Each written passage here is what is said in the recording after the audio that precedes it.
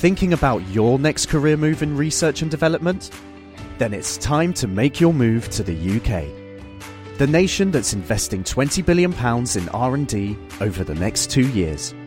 The nation that's home to 4 of the world's top research universities. The nation where great talent comes together. Visit gov.uk/great talent to see how you can work, live and move to the UK. You're listening to a podcast from 702 and Cape Talk. 702 and Cape Talk. The Naked Scientist. All right, I don't know what time it is, but it is time for The Naked Scientist, and I want to start by thanking everybody who came out this morning. Give yourselves a round of applause. I'm particularly happy that you brought your children, your friends, because these are the future scientists, and I'm very happy about that. Thank you for coming, guys. Did Aki abuse you while I was away? No. Oh, what do you mean, yes? Yeah. That's so not true. Children never lie. Can I abuse you, yes or no? Oh, that's nice. Do you have a question for The Naked Scientist? I do. I've got a couple of questions. No, Aki. There's no I've got time. one question. There's no time for a couple of questions. So we'll come to you. You'll be the last one to ask the question. Thank you. Why am I the last one? Because I'm hoping that there'll be no time to take your question. Oh, thank you. Listen, I've got all the kids. They want to ask questions. I'm super excited. He's going to blow things up as well today. You know that? Absolutely. So we're going to have these live experiments, as we always have every single year.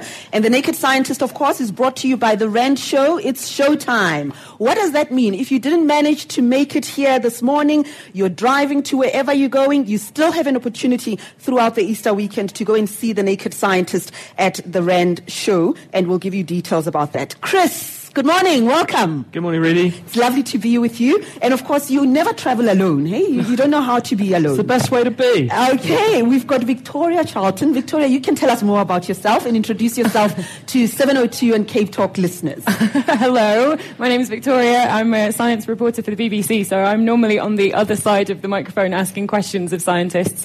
But sometimes I join in with The Naked Scientist and do a few shows like this. I leave Chris to answer most of I'm sure you're burning with questions to ask him. I'll leave Chris to answer most of those, but I have a couple of experiments that should show you some quite cool scientific tricks that hopefully a few of you will help me out with as well. Thank you so very much. So, Chris, where do we start? What do you have for us?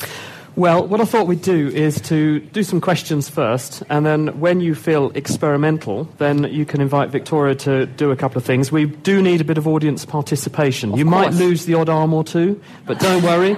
Prime Media has good insurance, I understand. No, it's pretty safe. But we have got some things that do need a little bit of participation, and I've got some prizes for the best questions. So we're going to try and remember what the questions are, and we're going to pick the best ones, because I've got some Rand Show tickets to give away, and you've even got this wonderful chocolate bar. Look, I mean, that really must be the doyen of prizes. That's a big prize, eh? Yeah, that's a really good... Actually, what you don't know is that wrapped up in there's £1 million. So, no, just kidding. All right, let's get going then. Who's got a question for The Naked Scientist? This is your chance to satisfy your curiosity. And where do we start? We start right at the back. Just speak up, give us your name, and let's get going. Yes, here we go. A young man over here. Where are you from? What's your name? My name is Zayden. Where are you from, Zayden? I'm Saturn. Oh, okay. Thanks, Zayden. So, what's your question that you have for The Naked Scientists? Does enormous magnets affect the human body? Oh, that's a good question. So, you want to know if you put an enormous magnet next to you, what happens? Have you tried this on your sister? Okay. So, what happens when you put an enormous magnet next to you? Well, actually, people do this every day in many cities all around the world, because actually we use very powerful magnets in hospital to get scans of people. They're called magnetic resonance imaging studies. And when we have a very powerful magnet, you put a person in that magnet, and it makes all of the water molecules, the hydrogen, line up in your body and spin in a certain direction. And this way, you can send a small pulse of radio energy into the body, and then the hydrogen atoms get knocked off kilter temporarily, and then they flip back in line with the magnetic field, and they give out a little signal of their own, which the scanner can pick up, and it can use that to build a three-dimensional image of the inside of your body. And that's a magnetic resonance image. But in general terms, our bodies are not affected by magnetic fields. So if you buy one of those bracelets that's magnetic and will improve your health, there's no evidence at all this is going to make any difference to your health. But there will be a placebo effect, because if you believe it's going to make a difference to your health, then it probably will actually make you feel happier and healthier, even though it's not doing anything to you. The really, really amazing thing, though, is that you can use a really, really, really powerful magnet to levitate yourself. And there's a guy called André Geim who got the Nobel Prize just recently for the chemical graphene, his work on that. But one of the things he did previously in his scientific career, and I think it actually won him an Ig Nobel Prize for doing this, was he put a frog in a very powerful magnetic field, and he managed to make the frog levitate, because you can actually make the atoms in the frog, the hydrogen atoms, spin in the way I've explained, and they give out their own magnetic field under those circumstances, which opposes the magnetic field that the frog is in, and so you get a levitation, and the frog began to float. You could also do it with a tomato as well. If you had a big enough magnet, you could do it with a human. So what happens if you've got a pacemaker, for example? Well, that would be bad news. You might not have a pacemaker for very much longer, and you probably wouldn't have a heart either, because any piece of metal that's potentially magnetic, if that goes into a scanner that uses a very powerful magnet, then the piece of metal will try and move with the magnetic field, and it will turn into a sort of inbuilt liquidizer, and it will pulp you in the scanner, which wouldn't be good. We'd like to see that happening to Aki. No, you wouldn't. Maybe we can try that. All right, where's our next question coming from? Here we go. We're going to go to the back. Who's got a question? Raise your hands, please. Right. What is your name? Where are you from? And what's your question? Andrea, I'm from Rampart Ridge. I wonder if this is okay, but can I ask two questions? It's just two questions. It's fine, it's all right. It's Easter, we have spirit. It has to do with psychedelics. Now, recently I watched a documentary on marijuana, and often we hear in school, do not do drugs. Whatever you do, like, don't take them, and they're bad news. But then I found out that there's actually a lot of benefits. Like in Israel, they use marijuana to treat cancer and stuff, Alzheimer's. And then I started researching other drugs, and I came across magic mushrooms, which improve neuro pathways in the brain, and ayahuasca. I was wondering if you could expand on that, the health benefits to many of these psychedelics or just other drugs. You need to spend more time doing homework. Just as an aside, because you mentioned the sort of the drugs image and the drugs message, don't do drugs, drugs are bad. There was a company that made a pencil that said on it, don't do drugs. Now, the problem is that they hadn't really done their research and development. It's very important when you're doing science to do some appropriate R&D and check what you're doing. Because what they didn't do was to think, what will happen when I sharpen the pencil? Because as you sharpen the pencil, the don't do drugs disappears. And you get a pencil that says, do drugs! They withdrew it from sale quite quickly. To answer your question about drugs, you have to be very cautious how you interpret the word drug, because the fact is that of the things we give in hospital, I think probably 10% of the most prescribed chemicals used in hospital are directly derived from nature. We make those chemicals in plants, extract them, and then give them to people, or we make versions of them that are similar to what the plants know how to make. So just because something comes from nature, it doesn't mean it's bad, and it also doesn't mean it's necessarily good either, because these chemicals are very powerful and they impact on certain pathways in your brain and your body. What actually becomes a problem with drugs is when people use them to make up for a problem in their life. And these agents, like marijuana, they do have quite serious effects. And yes, used correctly, they can be very therapeutic for certain people with pain. They can be very good for people who don't eat properly because they've got cancer, and they can increase appetite, so they can help people to keep their body weight up. They can stop people feeling sick if they're on chemotherapy and things. If they've got other things like muscle spasticity, where you get muscle stiffness in diseases like multiple sclerosis, it can be really good for that. But that's in a certain context, given in a certain group of patients. For people using these things recreationally, there can be very, very serious side effects. And more recently, they've actually made or bred forms of the marijuana plant that produce very, very high levels of the psychoactive chemicals that people are using the plant for. And this includes the chemical THC, or tetrahydrocannabinol. And the problem with this is that unlike the natural form of the plant, where you had certain amounts of these chemicals present with other chemicals that counterbalance the negative effects, if you enrich just for one of those chemicals, you don't have those counterbalancing effects anymore. And there's a high risk of developing psychosis if you are exposed to these substances, especially skunk. And as a result, people can develop schizophrenia, and it's regarded as a risk factor for getting diseases like schizophrenia. And it sounds a bit trite, but there is this phenomenon of gateway drug taking, where if people take one agent that's regarded as relatively safe, then you tend to come into contact, because of the environment in which that's happening, with other agents that are relatively less safe. And that can lead to, in some susceptible individuals, progression to take harder and harder drugs. So yes, there are benefits of taking some of these agents in certain contexts, but used recreationally, they can have negative effects, especially on some susceptible individuals. Would you go along with that, Vic? Yeah, there's a lot of social context around how these drugs are used. I think there's some really interesting studies. I think you're talking about magic mushrooms, and psilocybin is the hallucinogenic active ingredient in magic mushrooms. There's some really interesting studies looking at the use of psilocybin for post-traumatic stress disorder. And I think they make great stories, those kind of tests on very severe cases where people have something as horrendous as post-traumatic stress from, say, being a soldier in a war zone.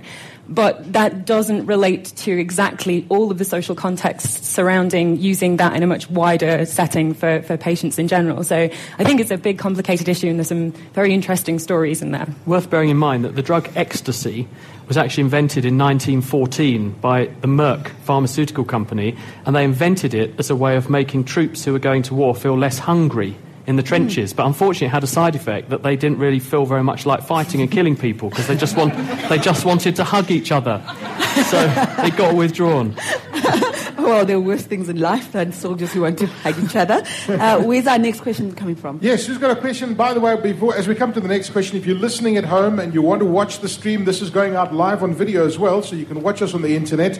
And if you go to the 702 Facebook page or follow us on Twitter at Radio 702, just click on the link and you'll be able to watch this video live. What's your name and what's your question, young man?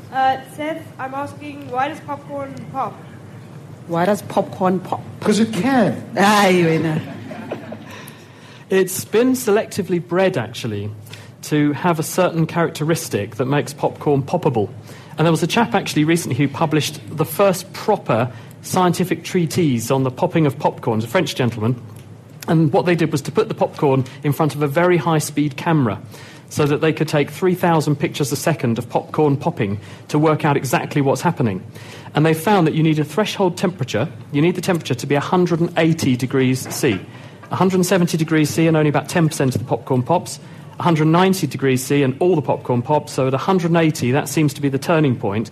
What's happening then? Well, there's a little bit of water trapped inside the popcorn. The popcorn seed has got a very tough crystalline outer shell called the pericarp, and it acts like a pressure cooker. And when you get to that magic temperature of 180 degrees, the water inside, because under pressure the water can't boil and turn into steam, the water is driven into the starch, which is inside the seed, and it turns it into a sort of liquid state. And slowly the pressure goes up and up and up, and then at 180 degrees, that outer shell fails, and it pops open, and it allows the starch to begin to bulge out, and that's when the popcorn inflates. But you could ask, well, is that what causes the popping noise? Well, what they then did in their experiments was, by taking those very fast video photographs and recording the sound at the same time, they asked, does the opening up of the seed, the pop, actually coincide with the pop sound that you hear? And the answer is it doesn't. What actually happens is that when it opens up and splurges the starch out to make the inflated kernel, the sound comes a little bit later. And what they found is that when it pops open, there's a big escape of steam from inside the popcorn. Pop, bump. But it's actually, because that leaves a lower pressure inside the popcorn, it's the air rushing back in again, a tiny amount later, that then causes the popping noise.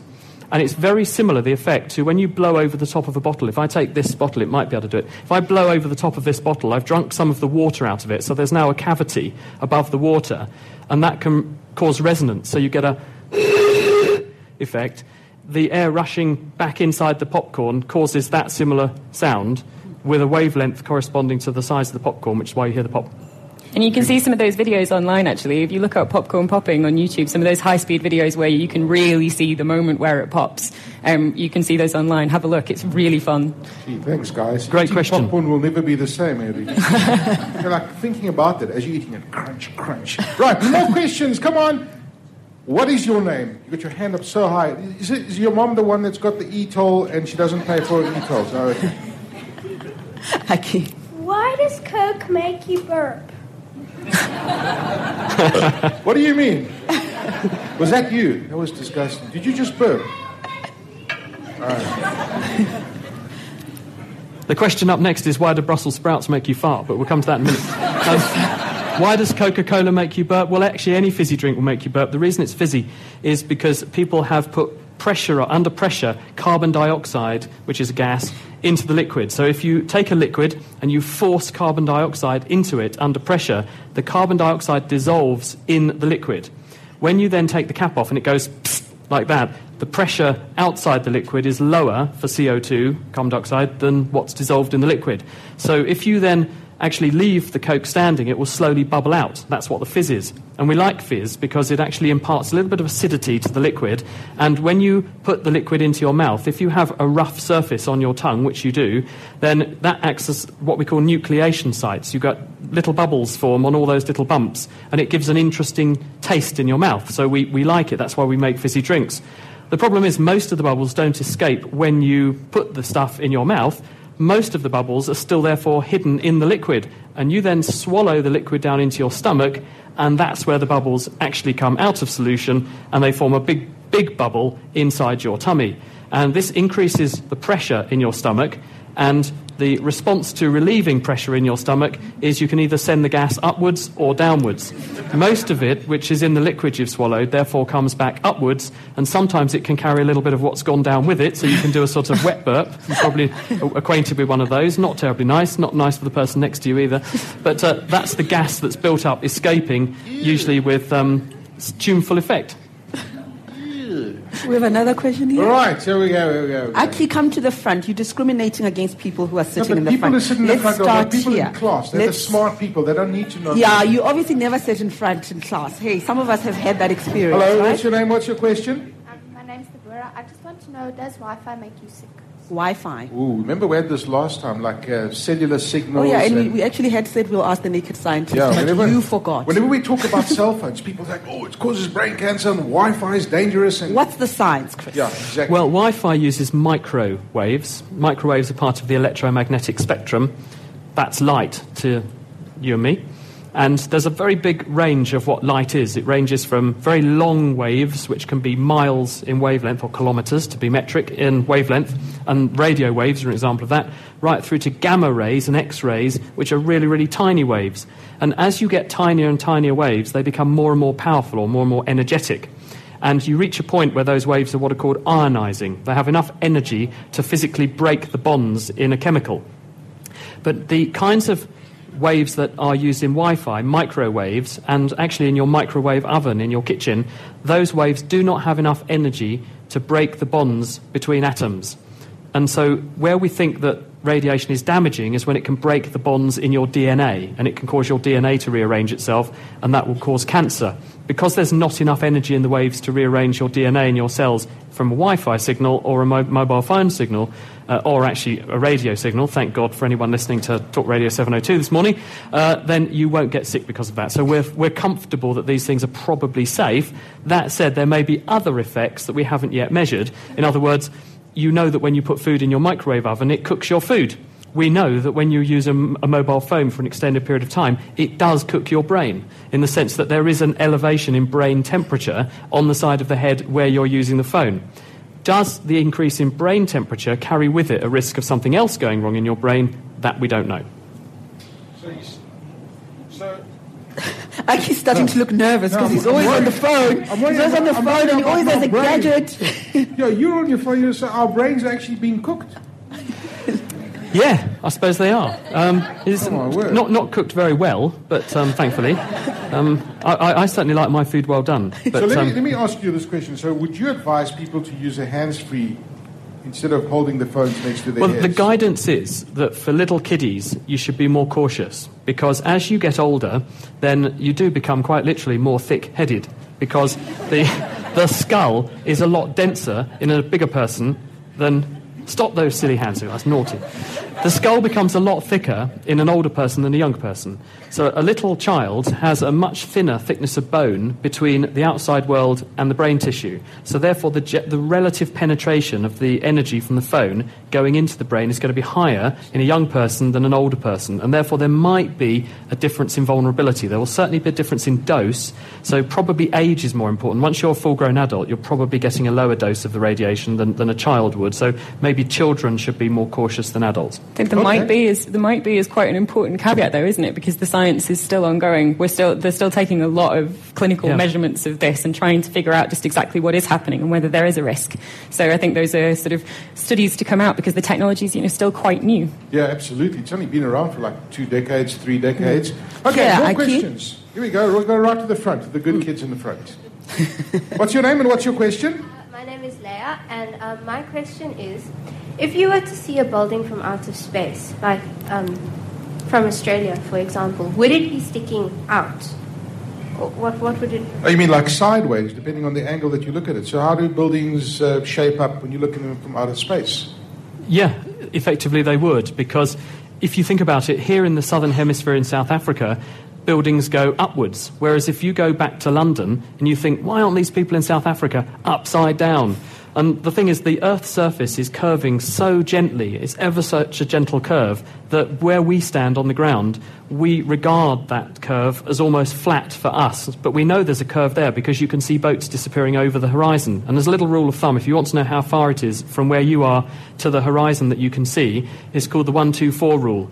And you take the height of your eyes above sea level in feet, and you times that by 1.24 times the square root of the height of your eyes in feet above the sea. And that will tell you the distance in miles to the horizon, roughly. Just in case you're interested. All right. Hello, what's your name and what's your question? My name is Mohammed. My question is, when you get fever, why do you feel cold but you're actually hot? I've been wondering about that for a long time myself. Yeah. So when you have a fever, why is it you feel absolutely freezing cold and shiver, but you're running a high temperature? Well, first of all, why do you get a fever in the first place? When we get infected with bugs, whether they're viruses or fungi or bacteria or some parasites, they're releasing chemicals into the bloodstream and triggering your immune system to release chemicals into the bloodstream that tell your body, I've got an infection. This goes to your brain, to a region of the brain called the hypothalamus, which controls it's your thermostat. It controls your metabolism and says, this is how hot you should be. And those signals tell the brain, make the body hotter. And there's a couple of reasons for this. One is that some chemical reactions run faster when they're hotter, and this includes some of the chemical reactions that the immune system uses to deal with infections. So it benefits the immune system to run the body a bit hotter. But because your thermostat's been turned up, your body thinks it's cold even though it's hot. So it then makes you think, whoa, I feel freezing cold, even though you're actually running a fever because you've turned the thermostat up saying I need to make the body hotter. And what it does is it increases your metabolic rate, so you're burning more energy and turning more energy into heat to run your body hotter. And this is advantageous for you and disadvantageous for the microorganisms. Right, I think it's time for a break. I see all your hands, and then when we come back from the latest EWN, we'll be ready for an experiment. What do you think? You right? Absolutely. Let's take a break. 702 and Cape Talk. The Naked Scientist. 5 minutes past 10 o'clock, the second hour of the show. Thank you very much for staying with us. We are not taking calls, by the way, during this show with the Naked Scientist. Not that we don't love you, but suppose we're giving priority to those people who got into their cars this morning to make this occasion a success. So thank you again. The Naked Scientist coming to you in front of a live audience. And I can understand there's something about streaming and gadgets and things that I don't know anything about. If somebody can't be here but they want to watch, what's the story? Yes. Well, listen, if you don't believe us that there's a live audience here, listen to this! Exactly. Now, you can see the live audience. Just go to 702.co.za and you'll click on a link that says live streaming. You'll go to our Cape Talk website, 567 capetalk.co.za. There's a link to the live streaming and you can see us right now. You can see how gorgeous Reedy's looking. It's not complicated. It's not complicated. How many things do you click before you get here? You're complicated. That's not complicated. The Naked Scientist is brought to you by The Rand Show. It's showtime. Chris, let's start with the experiment. Everybody's insurance papers are in order. What's our first experiment? What are we going to see next? Victoria. What have you got for us? First experiment is, do you all know how an airplane wing works? Hands up, who knows how an airplane wing works? Quite a few hands up. So do you think we can show how an airplane wing works with a ping pong ball and a straw? Yes? Yes? I can't hear you. Well, to do that, I'm going to need some help, and I promise you that this can be achieved. So I need 3 volunteers. So I think your hand went up first, you in the stripy top. Do you want to come up here? What's your name? Tell Aki your name. Zaid. Are you nervous? Right, I'm going to get you to stand up here on stage, and I'm going to give you your experimental setup, which is this straw. So we've got a bendy straw. I need you to hold that, and in your other hand, hold your ping pong ball. And if you just wait right there for me, I'm going to get the rest of our volunteers. So I need 2 more volunteers. Do you want 2 more volunteers? Who wants to join Zaid up on this stage? young woman at the back here? You go. You can come up. All right. Come up. What's your name? Maida. Okay, go up on stage. Don't be afraid of Reedy. She won't fight. Your hand also went up. So we need a big volunteer with big lungs, non-smoker who plays sports. Right. There we go. We need someone with really strong, powerful... Have you all got strong, powerful lungs? Yeah? We have some hesitation there. Okay, I'm going to give you all a straw. So in that case, Aki, I think I'm going to get you to take part in this experiment. Because you look like you've got pretty good lung capacity now. Let me give you that and that. So everyone's getting their bendy straw and 1 ping pong ball. So hold on to those. Have you all got a ping pong ball and a straw? Right. Aki, you get a beautiful shade of pink straw and a ping pong ball. And let me try to show you how this works. And I may have to turn to Chris, who can do this experiment beautifully. But basically, what we're going to do is we're going to make this ping pong ball hover over the end of this straw. We're going to make it bob up and down over the end of this straw. So we're going to blow as hard as possible through the straw, and when there's a really strong stream of air blowing through that straw, drop the ball right over the end of that stream so it's right in the middle, and you should be able to keep that ping pong ball hovering. So we're all going to have a go all at once. So after 3, you ready? We want to count us in? 1, 2, 3. Deep breath! What just happened? Right, Chris, come and join us. Hey, well done. Let's get Chris up on stage to show you how this works beautifully. Okay, Aki's got it. Working it, but he is actually holding the ball. Slightly cheating. So Chris is going to show us. I'm putting straw in my mouth like I'm smoking a pipe. Not that I do, but if I were to smoke a pipe, put it in my mouth. Really deep breath. And I'm going to blow really hard down the straw and then drop the ping pong ball over the end of the straw, which is pointing up at the ceiling, because I've bent it up. Ready? Whoa! Gee, that's amazing. You're a magician. So did you all see that? Right. Okay, Aki, I'm going to get you to keep demonstrating that to the cameras while I explain what's going on. Deep breaths. 1,000 rand prize to whoever can do that for a minute. If Aki faints, I may need some more volunteers to come up and catch him. Maybe you can just demo how this works. Right. Deep breath. Balancing the straw in your hands as it counts. So blow really hard. Yay! Well done. So what we've got is this ball bobbing up on the end of that very, very thin stream of air on the end of that straw, right? So this is just a little bendy straw that you would get in a drink. And so that's a very thin stream of air that you're blowing through the end of that straw. But there's an effect called the Kokanda effect. All that means is that air will stick to a curved surface. And because this is a symmetrical curved surface, a completely symmetrical spherical ball, that air will actually stick to the outer surface of that ball, and it will go all the way around it.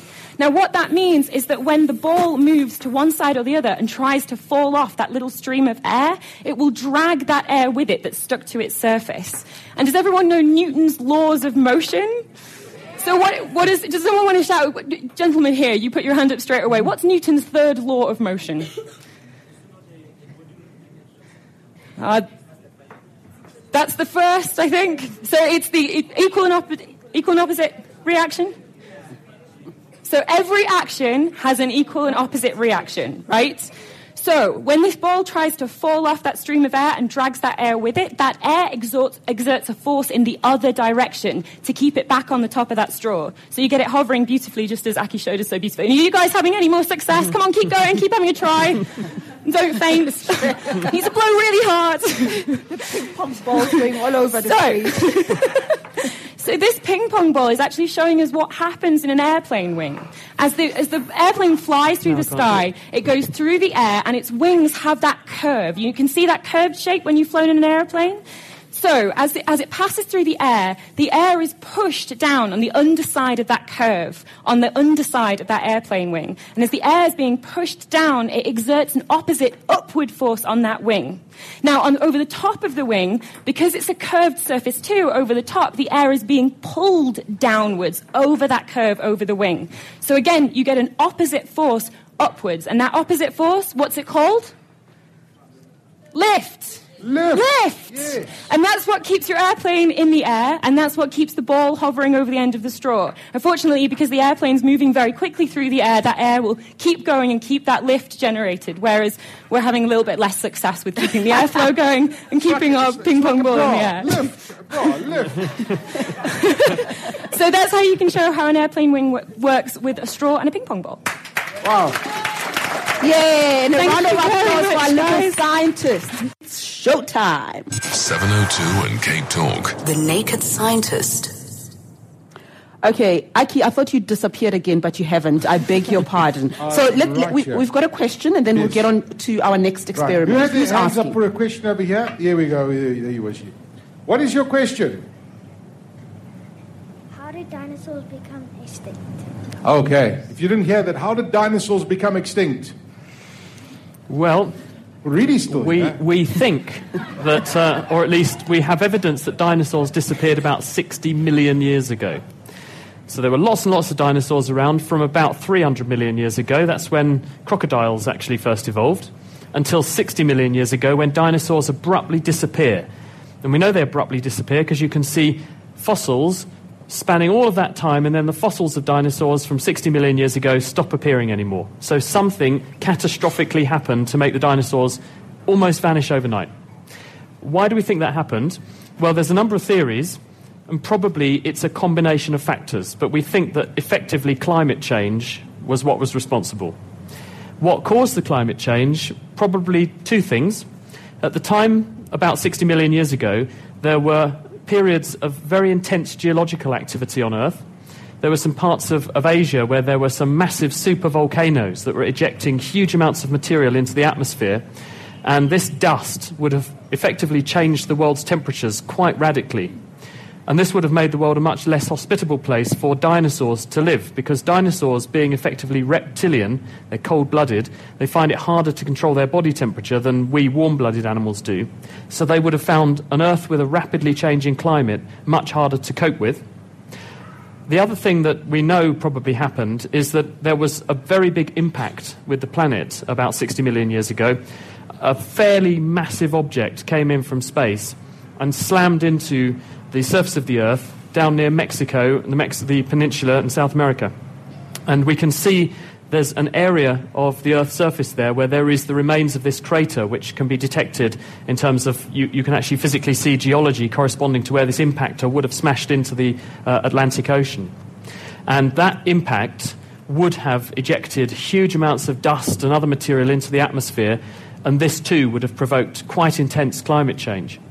A more interesting question is where did that impactor come from? And there's a researcher in America I spoke to a few years ago called Bill Bottke. He's in Arizona.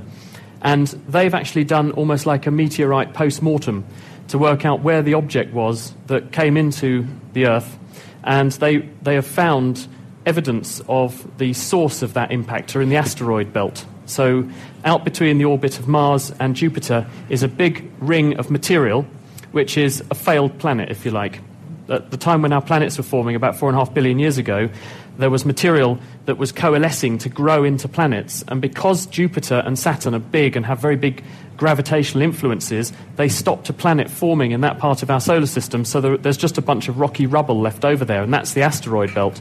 And some of those asteroids are being nudged a little bit by both the gravity of the big planets, but also light. And big words coming up. There is a phenomenon, and this is impressive, right? It's called the Yorp effect. Yarkovsky-O'Keefe-Radzievsky-Paddock effect. Ah. Okay? Oh, we all knew that. I mean. I'm just reminding you. It's useful to... And this is where, when photons of light hit a surface, because light has energy, when it is brought to a surface, it arrests and it imparts that energy to the thing it hits. This will give a push to that surface.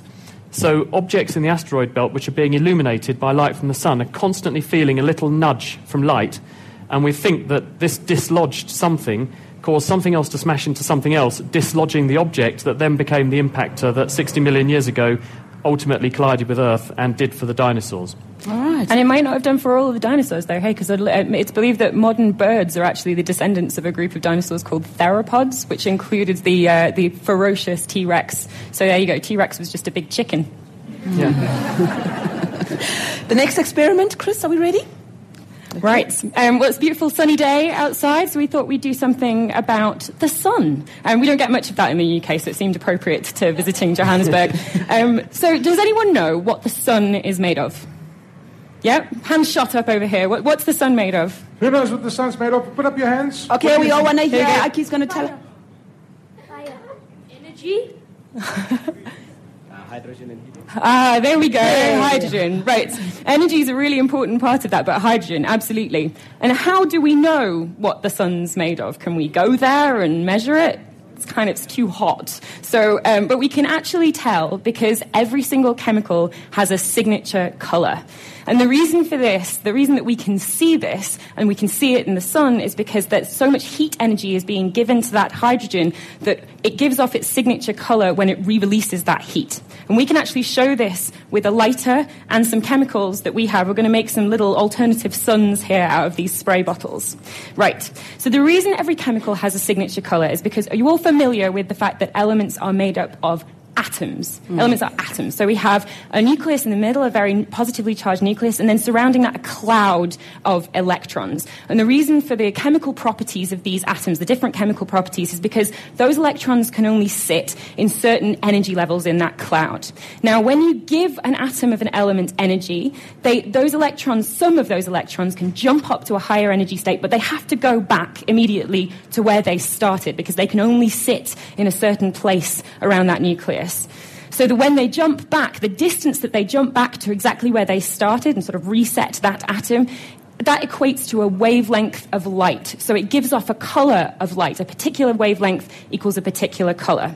So you can see what's happening, measure that energy state jump, and therefore see what element you're seeing by seeing the color it gives off when you give it heat and it releases that energy.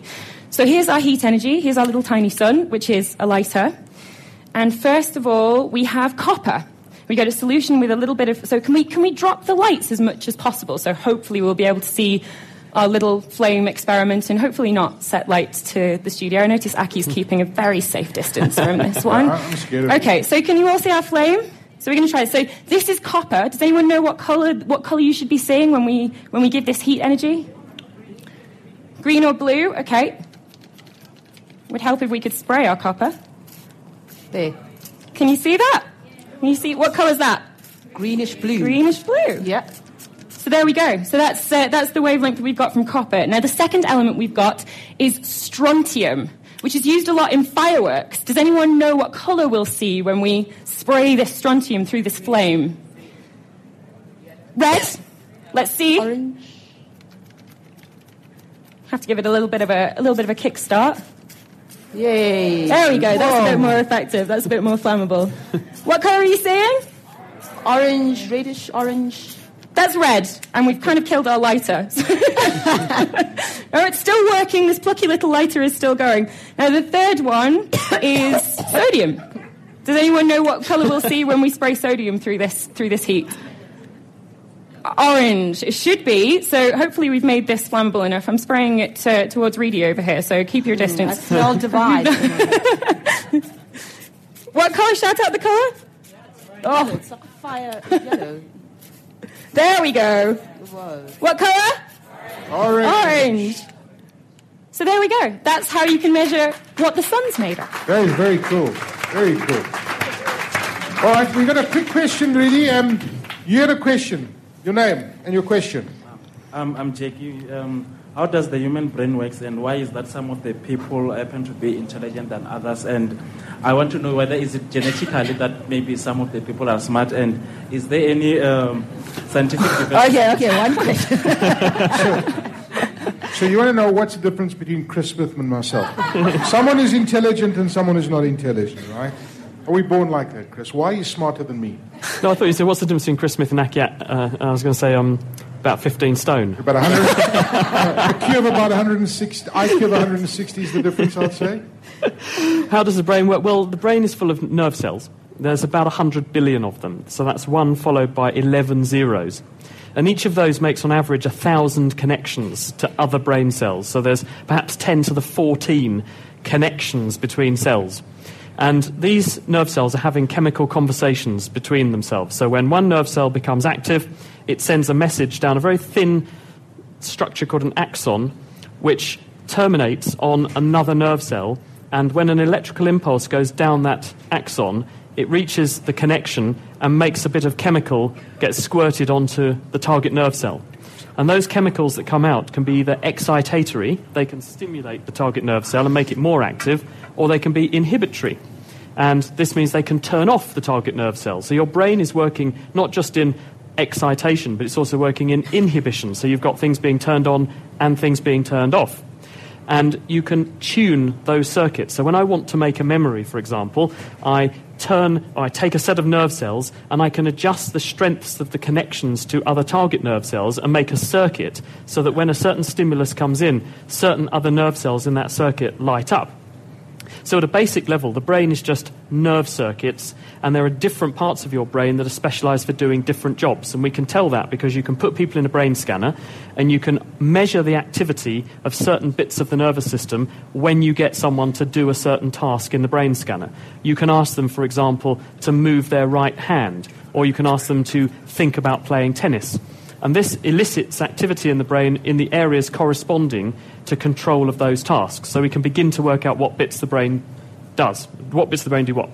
The problem we have is that we don't actually know how that, when brought together, corresponds to consciousness. We have no idea why we're conscious. And in fact, neuroscientists for many years have described this as the hard problem, which is probably a little bit of an understatement, to be honest.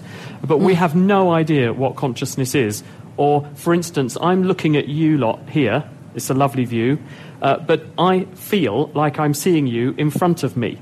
Actually, you are appearing to me and to my consciousness right at the back of my head, in my visual cortex. And a message is being taken from my eyes and presented to that part of my brain via the optic nerve. But my consciousness says you're right in front of me. The other rather bizarre thing is that you are experiencing, and I am experiencing, the world with a time delay of about 1/3 of a second. Because the time it takes my consciousness to process the information coming in and for me to become aware of it is a time delay of at least 1/3 of a second. And scientists did an experiment a few years ago where they gave volunteers who didn't know that this was what was being done a controller for a slide projector. And they said to them, show yourself some slides. What they didn't know is that there were no batteries in the controller. What the scientists were doing was measuring the brain waves of those people from the area corresponding to the movement of their fingers, so they could tell when the person was planning to move their thumb to press the button to move the slides on. And they were then able to turn the slides on using the computer reading the brain waves. But they asked the people afterwards, did you notice anything strange? And the person said, yes, it was almost like the slides knew when I wanted to change them, because they could tell that it was happening almost faster than they wanted it to happen. In other words, the people were not conscious of their own intention to move the slides forward until after it had already happened. Isn't that bizarre? We're all living in a world that's 1/3 of a second slower than we're conscious of it. And when you watch sportsmen or sportswomen playing fast sports, those people at Wimbledon, they're processing and making movements for reacting to the ball coming over the net and hitting the ball back. They're working faster than their visual system actually can present that information to their consciousness. They're not aware consciously of how they're responding to hit the tennis ball back. And what's happening is they have very fast brain circuits that are responding just to the visual stimulus of a ball coming onto their eye, and they're executing it through another part of the brain that does not present it to consciousness, which tells your motor system this is what you have to do, and it's only later that they know whether or not consciously they hit the ball. Sure, that's amazing. Would that experiment explain why Aki's always late with his traffic reports? You know, it's just that... Oh, that's a low blow. Do you agree with me, folks? Unfortunately, we don't have time for more questions. Can you believe it? We've been doing this for an hour and it's gone by so quickly. Chris, thank you so much for joining us. Thank you very, very much. It was lovely to have you. And you left that smell. That's your perfume, really. So you and I, Victoria, you and I need to talk. Just for clarity, when Reedy says we left a smell, this is the smell of Victoria's experiments. We don't have a problem with hygiene. Okay. I can testify. Well, if you want to go see The Naked Scientists, you've got that opportunity at the Rand Easter Show. What can people expect, Chris? Okay, we're going to do 3 shows a day, actually. We're going to do 2 runs of our crisp packet fireworks, what we're calling Eureka Show, where we're going to do a whole load of linked experiments, which include quite a few gratuitous explosions. So if you have an explosive persuasion, do come and see those. And then in the middle of the day, we're going to do something similar to what we've been doing for you this morning here on Reedy's show, but it's, again, an opportunity to ask and potentially answer any science question on anything. But we're going to add the added twist that we're going to make it harder and harder as the time goes on by reducing the amount of time available to answer each question down to perhaps 45 seconds for an answer. So it makes me work very, very hard. So come and join in, and we would love to have your questions. But can I just say thank you very much, everyone, for coming. Thank you for listening to this programme for 8 years. We've been doing this now. It's 8 years.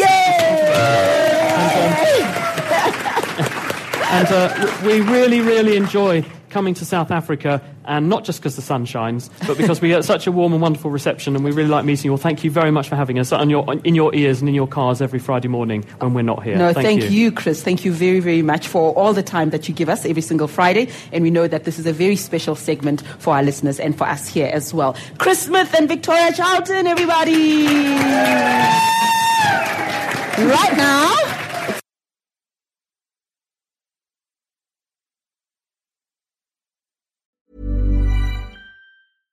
Thinking about your next career move in research and development? Then it's time to make your move to the UK. The nation that's investing £20 billion in R&D over the next 2 years. The nation that's home to 4 of the world's top research universities. The nation where great talent comes together. Visit gov.uk/great talent to see how you can work, live and move to the UK.